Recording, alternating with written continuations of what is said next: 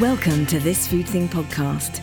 This is the place where we talk about our relationship with food, whether it is friend or foe, easy or less so, and how it affects our behaviour. Here's today's episode. Welcome back to This Food Thing podcast. I'm delighted to be joined today by Leon Arts. Leon is a restaurateur, chef, author, entrepreneur, and TEDx speaker. Leon began his career in fine dining and then launched his own restaurant before moving to London to set up a fine food wholesale company. A breakthrough experience in Leon's early 40s changed his life, and he set up 3 charities helping others. In 2020, Leon founded Compassion London, realising the pandemic would mean hunger for many Londoners. Leon is passionate about feeding people, not only as a chef, but in a visionary, exemplary, let's change the world and feed everybody way. Leon now heads up Felix's Kitchen at the Felix Project London, cooking up to 5,000 meals every day out of surplus food for those who need support. Leon, welcome to This Food Thing podcast. Hi, Gemma. Hi. What an introduction. You've done so much. Well, thank you. When this happens to me, and you get introduced, and I always think, is that me? But yeah, when you get older, there's more stuff you've done.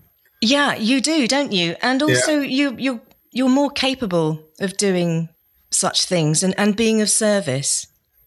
Yes, and sometimes you wonder that as well. When you see all these amazing things young people do nowadays, which really inspires me, to be honest. So we can always.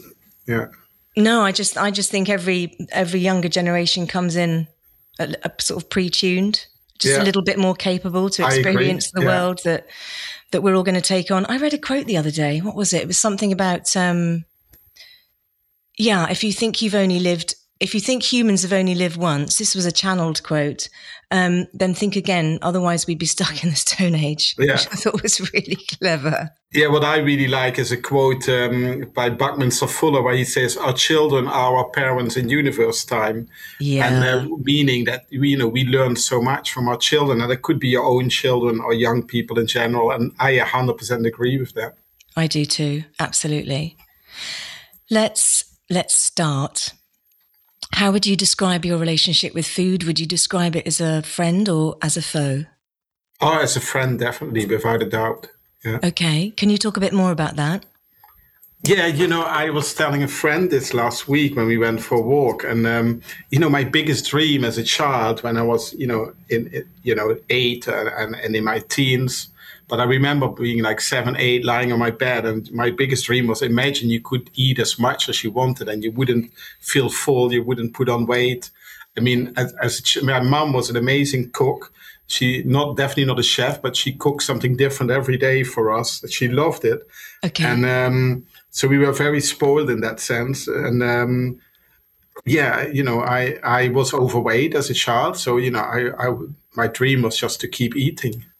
So just to talk about that a little bit, that's very interesting. When you were full as a child, did you just want to keep filling yourself up, or did you naturally stop once you were full, despite being overweight? No, my dream was to imagine that you could keep eating. First of all, I loved food so much. Only later I realized that was comfort eating. And my mom was a comfort eater as well. Luckily, I managed to solve that as I got older. I just loved food. So I loved eating. And it wasn't that I think, I'm full, I stop now, it's better to stop. That realization came later. Oh, I see. What were you comforting yourself about, and what was your mum comforting herself about? Well, I think, and of course these things are in hindsight, but I was definitely insecure as a boy, and, also in my teens. So you think you're not good enough. You think, I remember thinking, I'm just Leon from Maastricht. That's a town in the Netherlands where I'm from. Yeah. And, trying to prove yourself, trying to feel validated in this world. Although at that young age, you just be playing. For me, it was about that. So, and I thought, and I remember my mother was exactly the same. She was like, I remember her cooking all the time, but I also remember my parents had their own business. And, in the 70s, that, being an entrepreneur wasn't as common as it is nowadays. And when there was challenges, my mum, I remember her saying to us, in the dialect which we spoke at home, or if I can't eat anymore. So when there was a problem, I remember her hand going into the cupboard, taking something to eat, and finding comfort in that. And I'm the eldest of the children, and I definitely took that over from her. Okay, was that? It's a bit of a cliche, isn't it? But was that her main way of showing her love for you and the rest of you? No, that was probably trying to show love to herself. Right. Cooking for us, yes, that wasn't the main way, but that was one of the ways. I had a very loving mom. I became out of a loving family and loving grandparents. On my dad's side, a very big family. On that side of the family, food was a massive thing. And one of my earliest memories is having, I'm the eldest of 4. My dad is the eldest of 9. So, on that side of the family, there was, dinners at my grandparents that was 3 tables, big tables next to each other in a long row, and a feast, every time when we had lunch there. And only years later, I really saw it as a feast, and it used to go on for ages. We used to have 4 courses, which, in those days, when did you ever have that at home? Yeah, never. And only years later, I learned that they made soup out of the chicken. The chicken they used in a pastry case in a creamy sauce. So you had 2 starters, and the main course was something like veal tongue, which was a local delicacy, which is not very popular nowadays. But it didn't cost anything, and cooked well, it was actually a delicacy. And but it didn't cost a lot, and they really stretched the food to accommodate all. There was like 25 people around the table, and as the grandchildren grew more, that's one of my earliest memories. So food has always been part, but it was definitely a loving family. So the scene was set really for your future career. Yeah. I want to talk about that, but I also want to ask, and I don't want to get too distracted. So if I do get distracted, can you pull me back, please? Yeah. When was it? So okay. You go into you become a chef.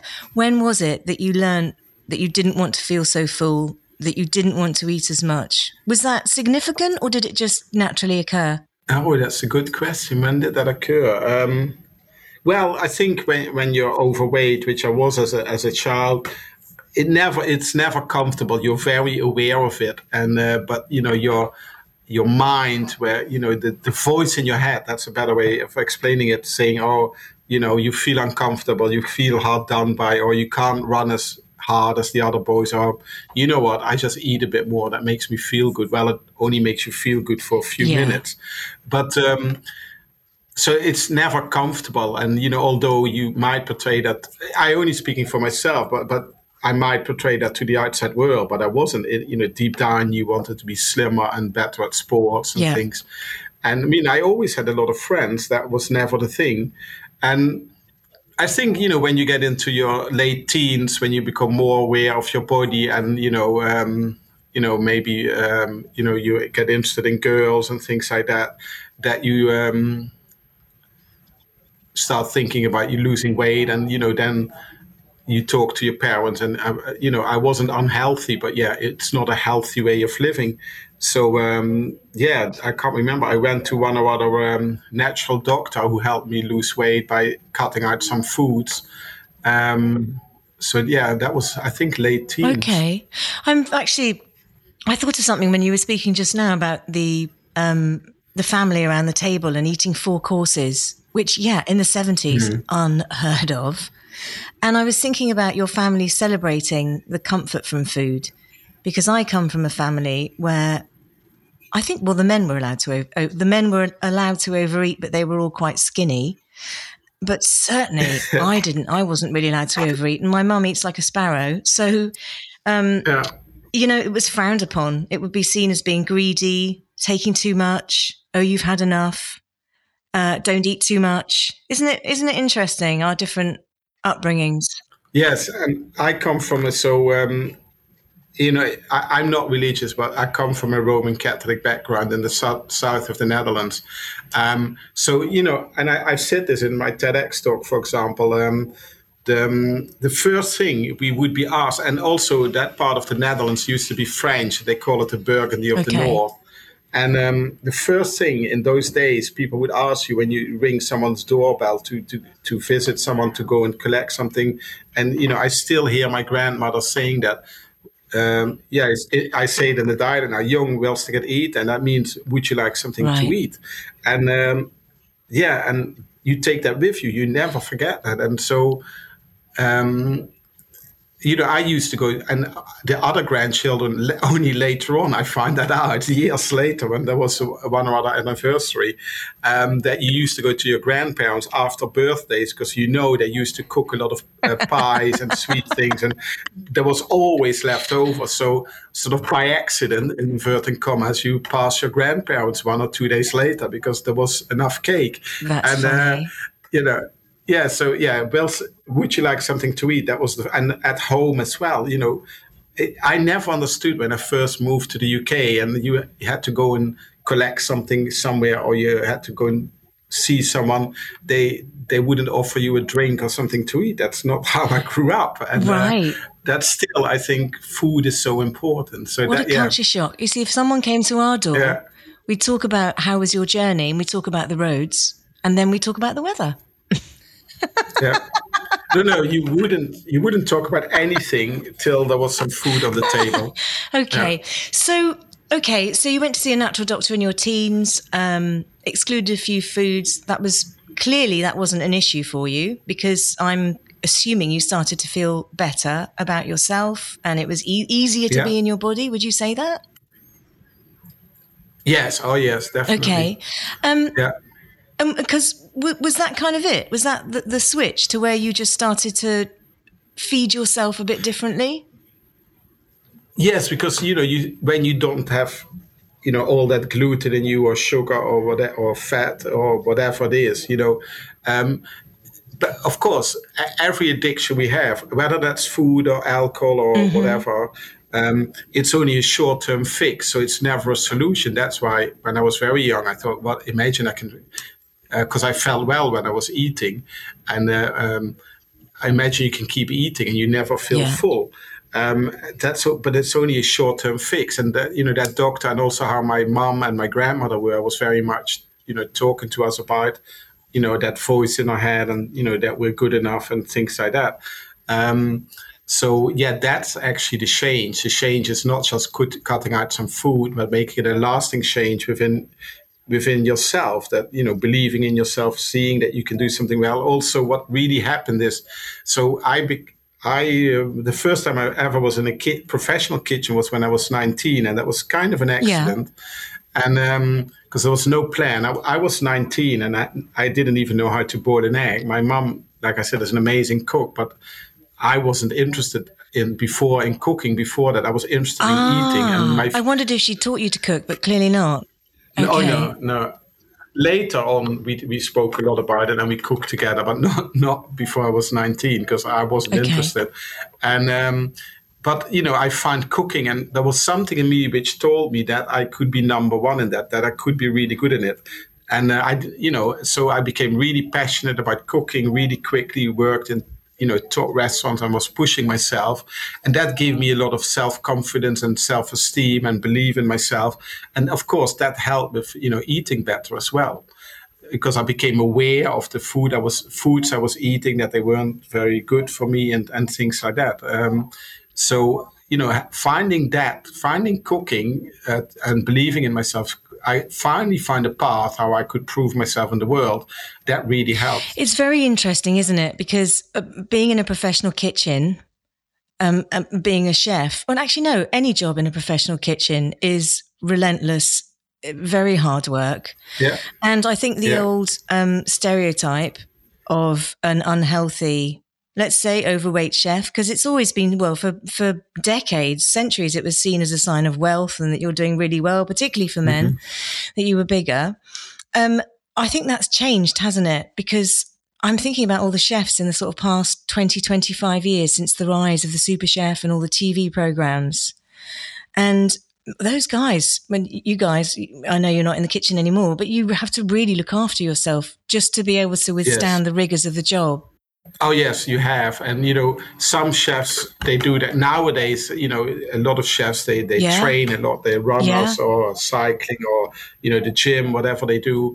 They eat very healthy. But on the other hand, there's a big contingent of chefs, especially in the past, who used to drink a lot, eat very unhealthy.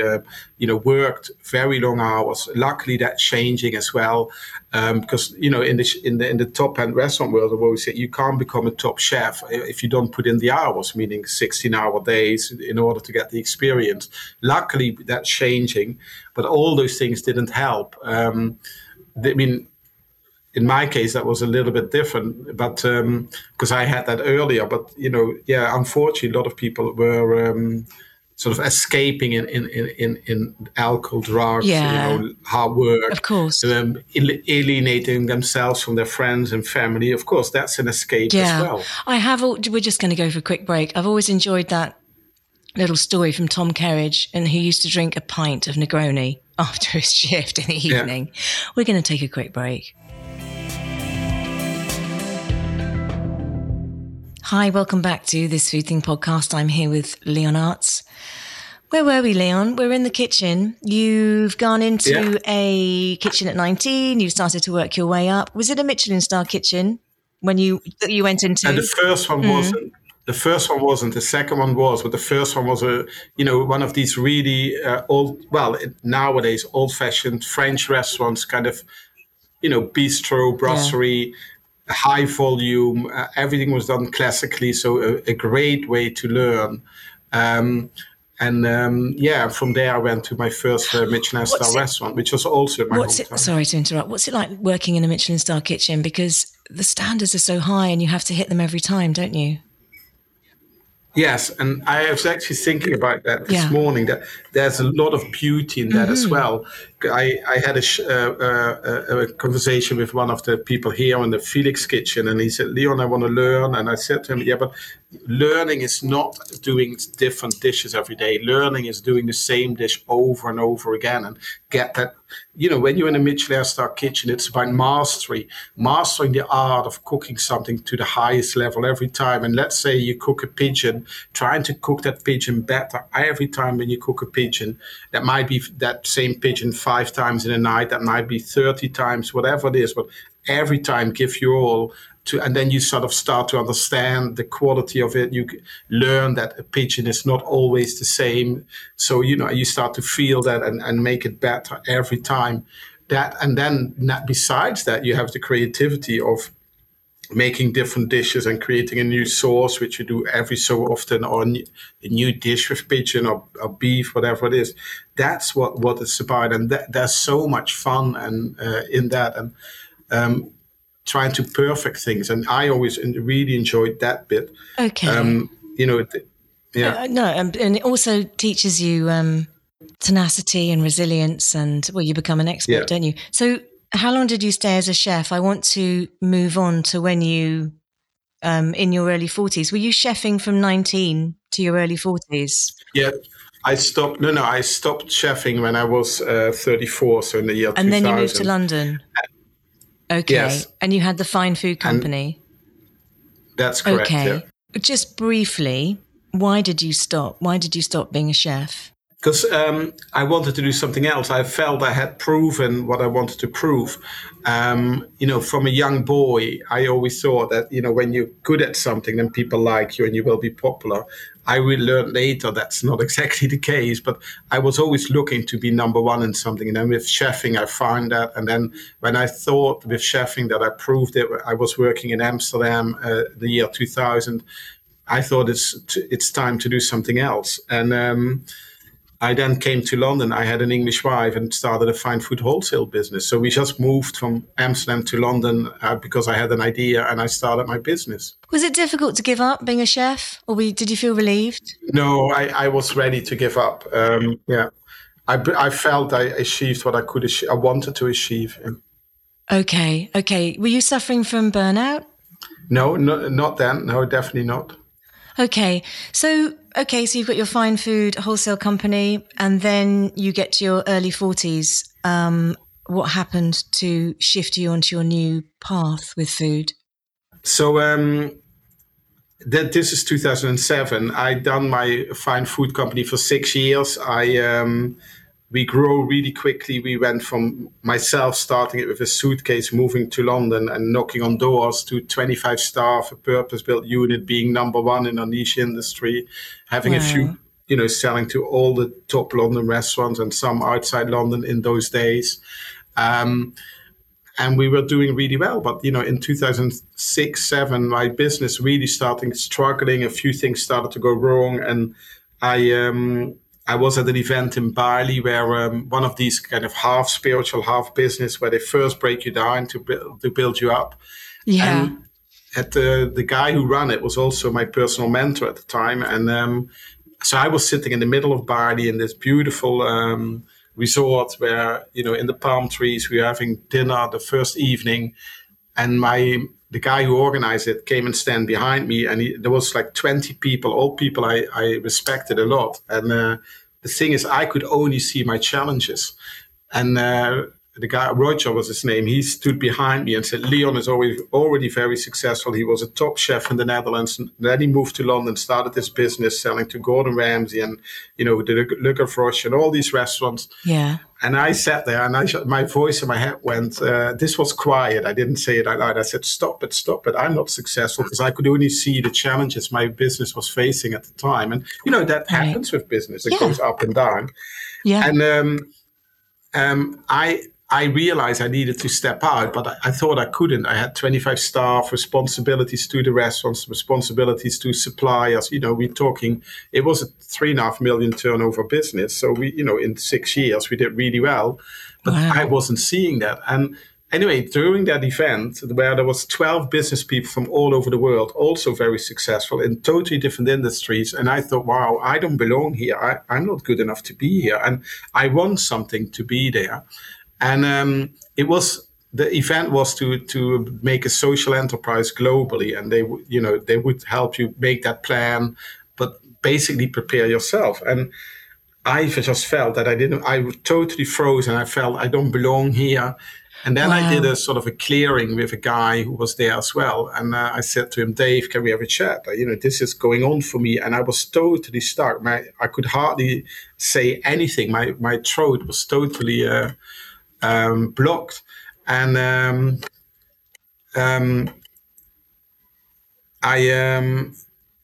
anyway, he helped me clear that. And I realized, and especially on the way home, I realized I got nothing to prove, because I've been proving myself all my life. First, I wanted to prove that I could be a great chef. Then I wanted to prove that I could be a good businessman.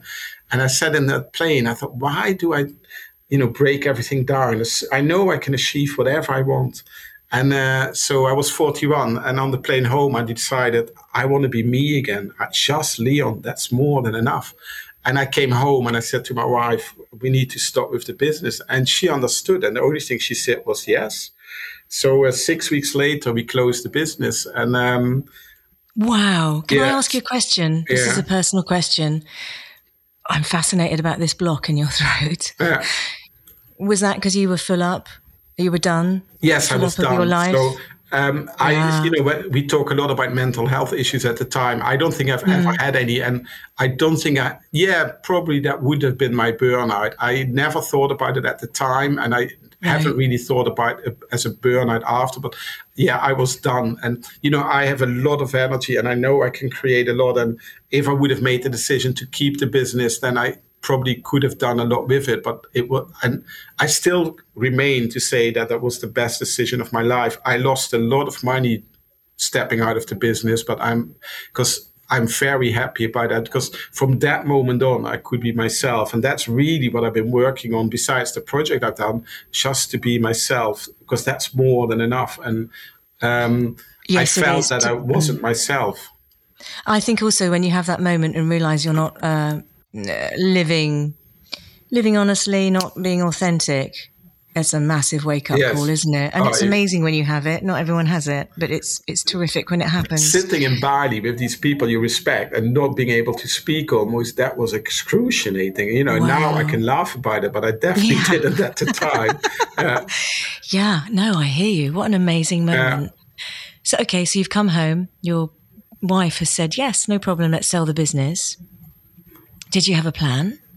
No, I rang my financial director, who was part-time with us, and I saw him a day. So I came home on a Sunday. I saw him on the Tuesday, and he said, Leon, let's get the business sales ready. Give me a year and a half, and you get so much. And I said to him, no, it's enough. I don't want to do that. I can't do that.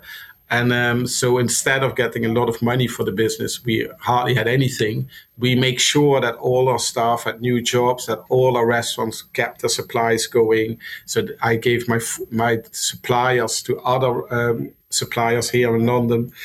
So all that was sorted. And it was time for me. You know, sometimes the universe pushes you to make these decisions, and I'm still very happy about that. So I was done. Yeah. Okay.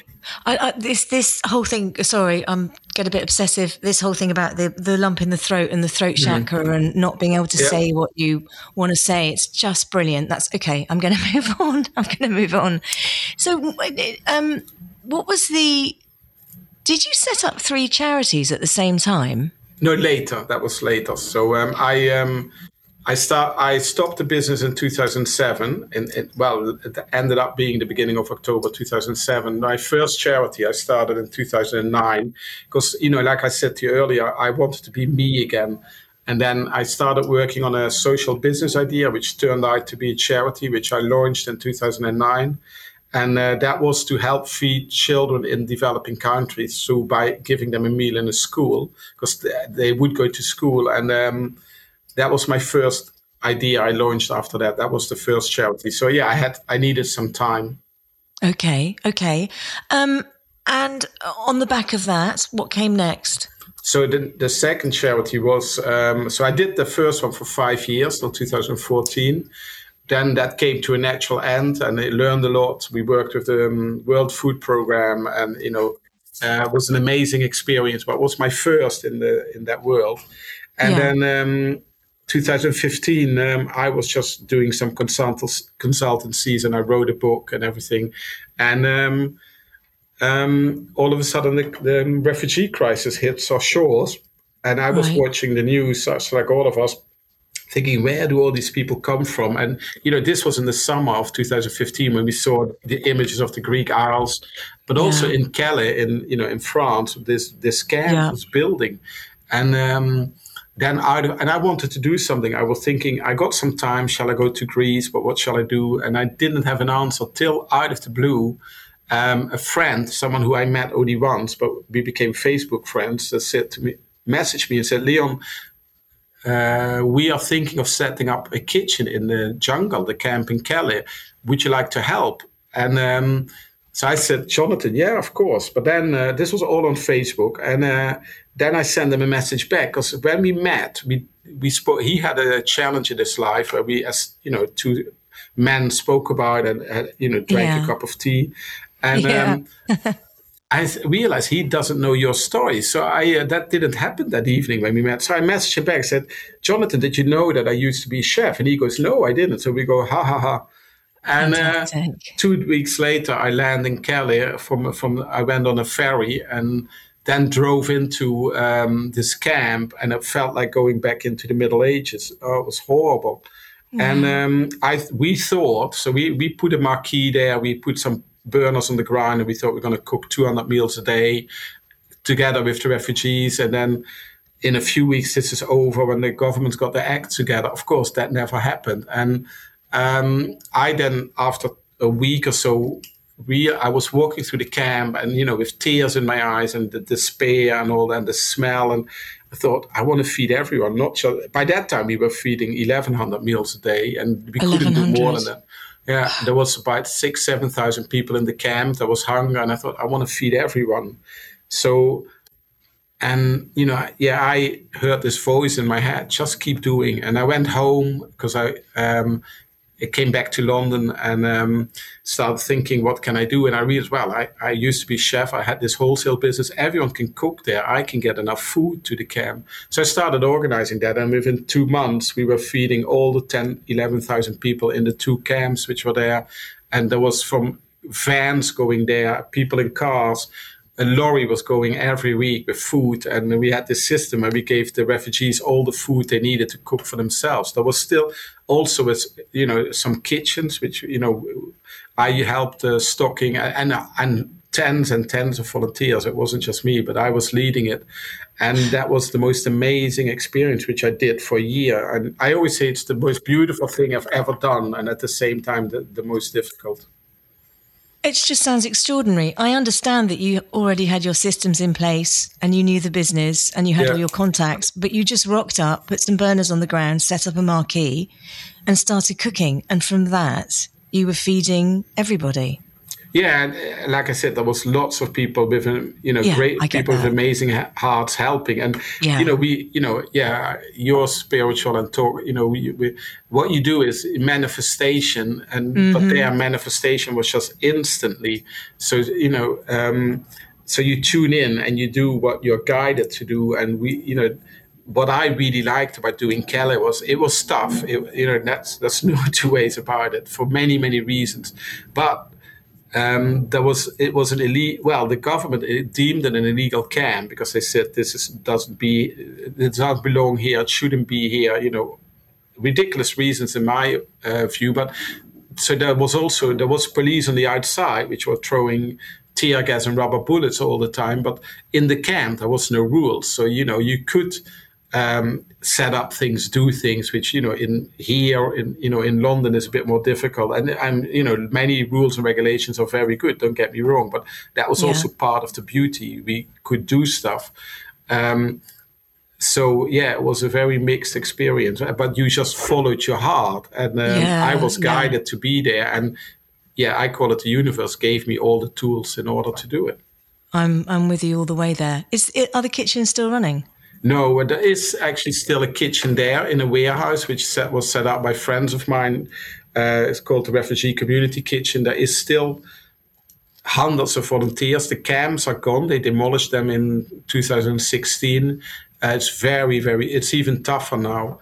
They still cook. I think hundreds of meals every day with volunteers, and they have to distribute them via vans. Wow. Okay, we're going to take a quick break. Welcome back to this Food Thing podcast. I'm here with Leon Arts.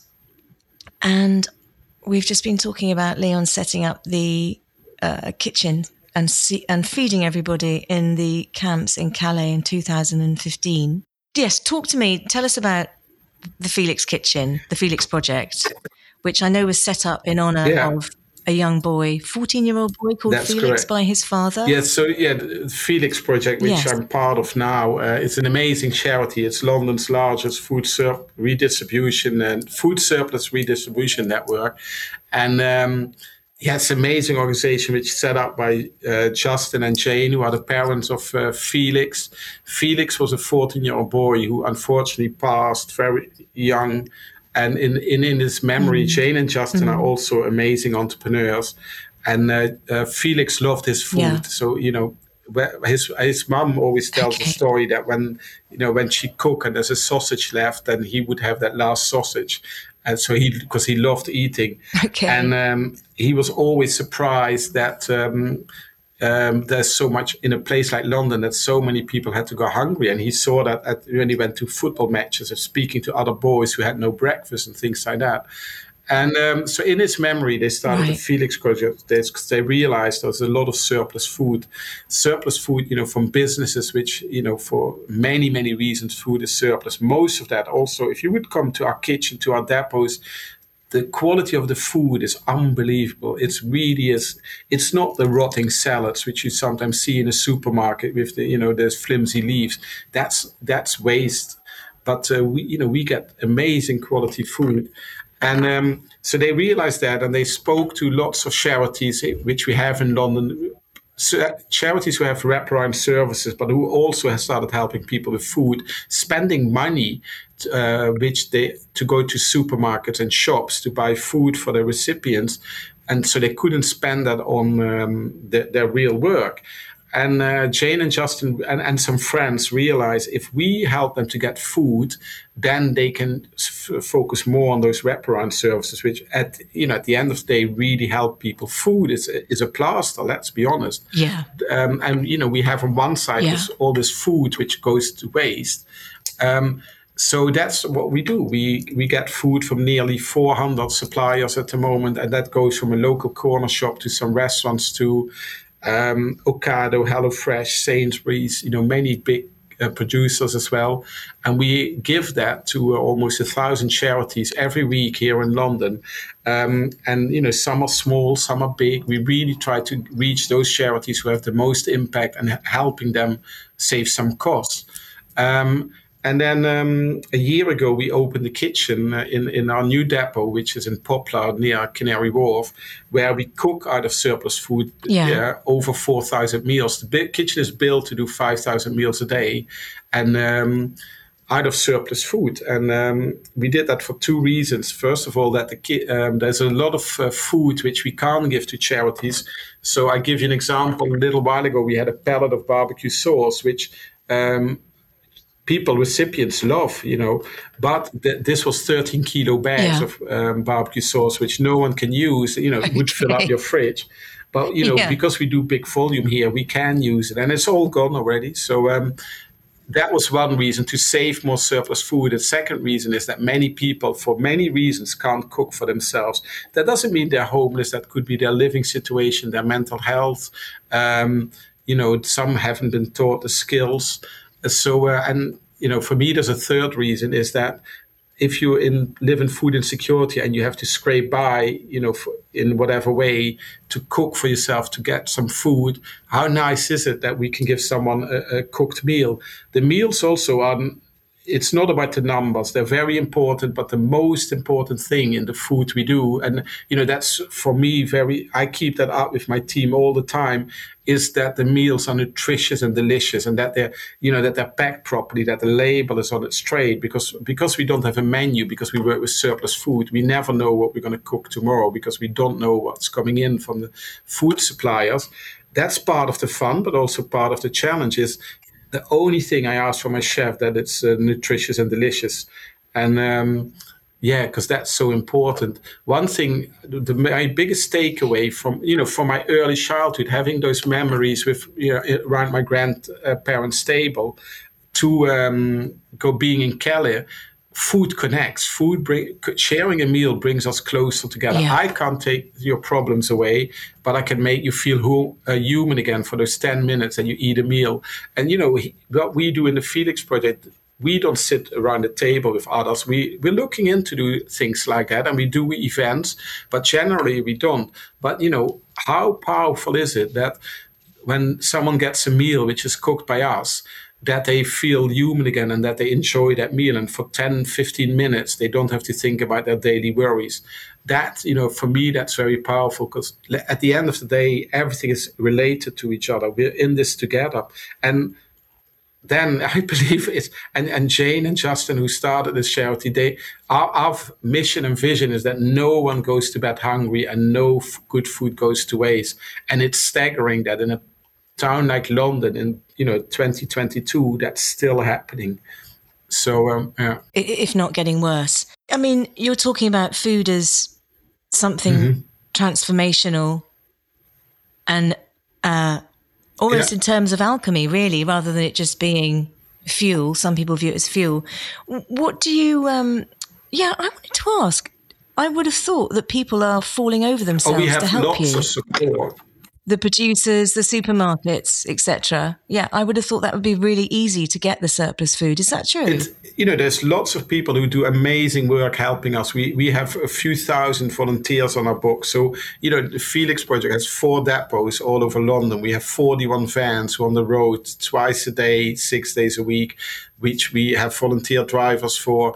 We have companies for wealthy individuals, people who don't have a lot, all supporting us. Some give us money, some give us resources, others give us their time. So we are very well supported. But we live in London. There's a lot of need. So there's a lot more to be done. I don't have the stats in front of me now, but we only touch a tiny amount of all the surplus in this country. We are part of the Fair Share Network, and together with all our partners, which are 18 organizations like the Felix Project, a lot of them are a lot smaller, but we only touch 2% of all the food surplus in the UK. All other organizations who are not part of our network, but there's many really nice organizations, we only touch 7% of all the surplus food in this country. And still, thousands of children in a place like London have an empty plate in front of them every day or every mealtime. So there's still a lot of work to do. And we work hard with an amazing team to improve on what we do. It's extraordinary. It's extraordinary work. And everyone is a volunteer, are they, in the kitchen? Or do you have some paid staff? No, I have 15 staff, and we have 6 young people who are on an employability scheme. That's 3 homeless people who we teaching how to become a chef, 3 local young people who, had challenges in their life and trying to get them into the labor market by giving them a job and skills, social skills, hard and soft skills. And then besides that, in order to do 5,000 meals, I need my staff, which are on a rota, so let's say 10 staff a day, plus 50 volunteers in order to do 5,000 meals.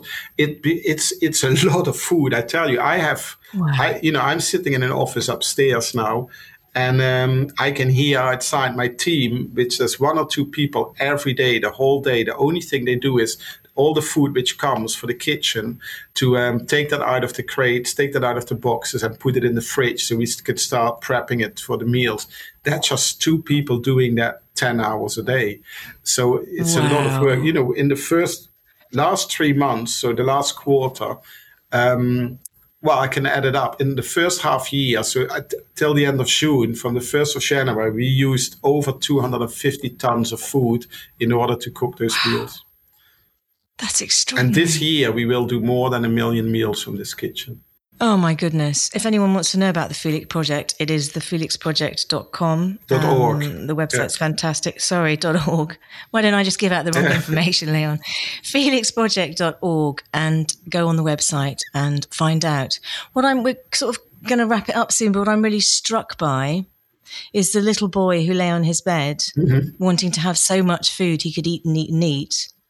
And the man who is in charge of all this food, more food than he could have ever dreamed of, and just wants to give it away. Yeah, thank you. That's a nice insight. It's lovely. I think it's just lovely. Yeah, I keep hearing my mom and my grandmother saying, young will eat, and, extending that not just to friends or family, but to everyone. When I did Calais, and I was working with refugees, I believe in a more open world, and I don't believe in closed borders. But of course, not everyone agrees, and that's absolutely fine. And I always said, I'm not here to change your political beliefs, but I just see people who need help for whatever reason. First of all, I'm a migrant myself. I came to London 22 years ago. I had been here before, but to start a business. That was for economic reasons. And that's fine because I come from the Netherlands. And I can promise you, the toughest thing I ever seen in my life was the jungle, the camp in Calais, just, 100 miles from here in London where I'm sitting now, and on our doorstep. And we can't help these people. No one would go there just to because they want to live in the UK and for economic reasons. All of us want a safe and a peaceful place to live. That's why I help those people, and that's the same now. I tell you one thing: we in the Felix Project and many other organizations, the conversations we're having. I was at an event last night. Is the looming, because we believe it hasn't even started yet, is the cost of living crisis. We're going to have some tough times ahead. That's all the signs we're getting. And, no one has the answer how we're going to solve that financially for people who will be really struggling. But, we can see, I believe if we all do a little bit, then we can really support each other, and no one needs to go hungry. I truly believe that. I'm with you. And we are clearly in a time of change, which is uncomfortable for many and will continue to be uncomfortable for the majority without manifesting it. And we need to change. Yeah. We need to change our value on food and life and how we treat each other and capitalism and commerce and what's important. Yeah, it's a big old shake-up, isn't it? Yeah, and for me, it's what I learned in my journey in these 56 years is from that boy who was unhappy and felt not good enough and all those things, and solving that by eating more, is that, as long as I'm happy on the inside and work on myself and find peace, then I can help others, but also I don't get too upset by the things happening around me, which I can only control what I can do something about. What I can't do anything about, I have to let that go and focus on what I've learned is when you focus on, the things you can do something about and do that, your impact is enormous. And it's like the ripples in a lake when you drop the stone in the middle and the ripples keep going all the way to the side, and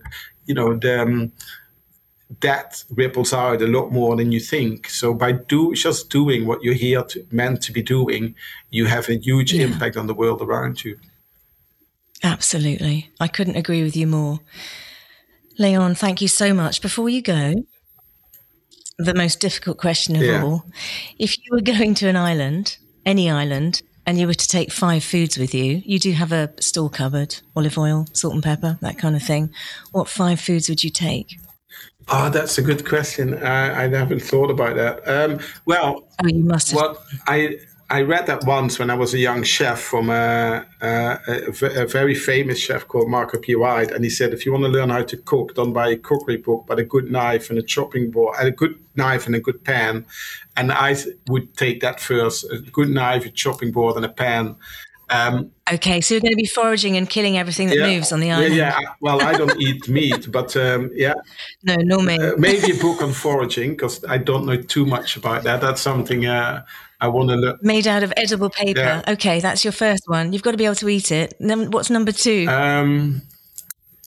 Which foods would I bring? I would bring some fermented foods because they keep and they go well. They're also good for your immune system. A spice rack. Okay. I don't eat a lot of salt, but you need a little bit of salt, I guess. And you've got that, but you can have another special kind of salt. Yeah. So yes, Himalayan or something like that. And I would bring in a stack of amazing raw chocolate, because you need some comfort food. Fantastic. Thank you. Thank you so much. It's a pleasure. Honestly, I could talk to you for hours, and your story is inspirational. Thank you. And all your information and all the information for the felixproject.org will be on our Instagram page and show notes, etc. Is there anything else that you'd like to say before we finish that you need to put out there? No, if you feel inclined, like you said, look at our website and come and support us or support a local charity. I think there's something all of us can do that doesn't have to be with the Felix Project. I think if we all do a little bit whatever is in our remit, then we can create amazing change. It's not about the big steps. It's about the little steps you take every day. And so, when you walk past someone who might sit on the street and ask you for something, or you see people struggling, don't just walk past them, at least acknowledge them. I learned that from a very wise man in India who stepped past, a very wealthy man as well, who stepped past some beggars, and we couldn't believe it, because he definitely, but one thing he did is he looked everyone in the eye and said, no, thank you, or not today, and he acknowledged them. And I started doing the same, because I can't help everyone, but and I remember my son once commenting on it, and what I learned from that is, let's say, because it can, COVID's shown that it can happen to all of us. In the food banks, there was many, unfortunately, of course, many middle-class, double-income people who had to use food banks in the last few years. And I think it's about being seen by others. I think that's the most important. When I was that young boy lying on my bed, I think I didn't feel seen. And of course, I was seen by my family, but I didn't see it myself. And, people who have challenges, they want to be seen, and because there's so much stigma about it. And I think we can all change that, just one step at a time. Yeah, absolutely. And just open up the conversation. Mm-hmm. Leon, thank you very much. Thank you. It's been a pleasure. Thanks for tuning in to this episode of Love This Food Thing. If you'd like to reach me, I'm on Instagram @LoveThisFoodThing, or you can head to our website, lovethisfoodthing.com. Join our community. Everyone's welcome. Catch you in the next episode.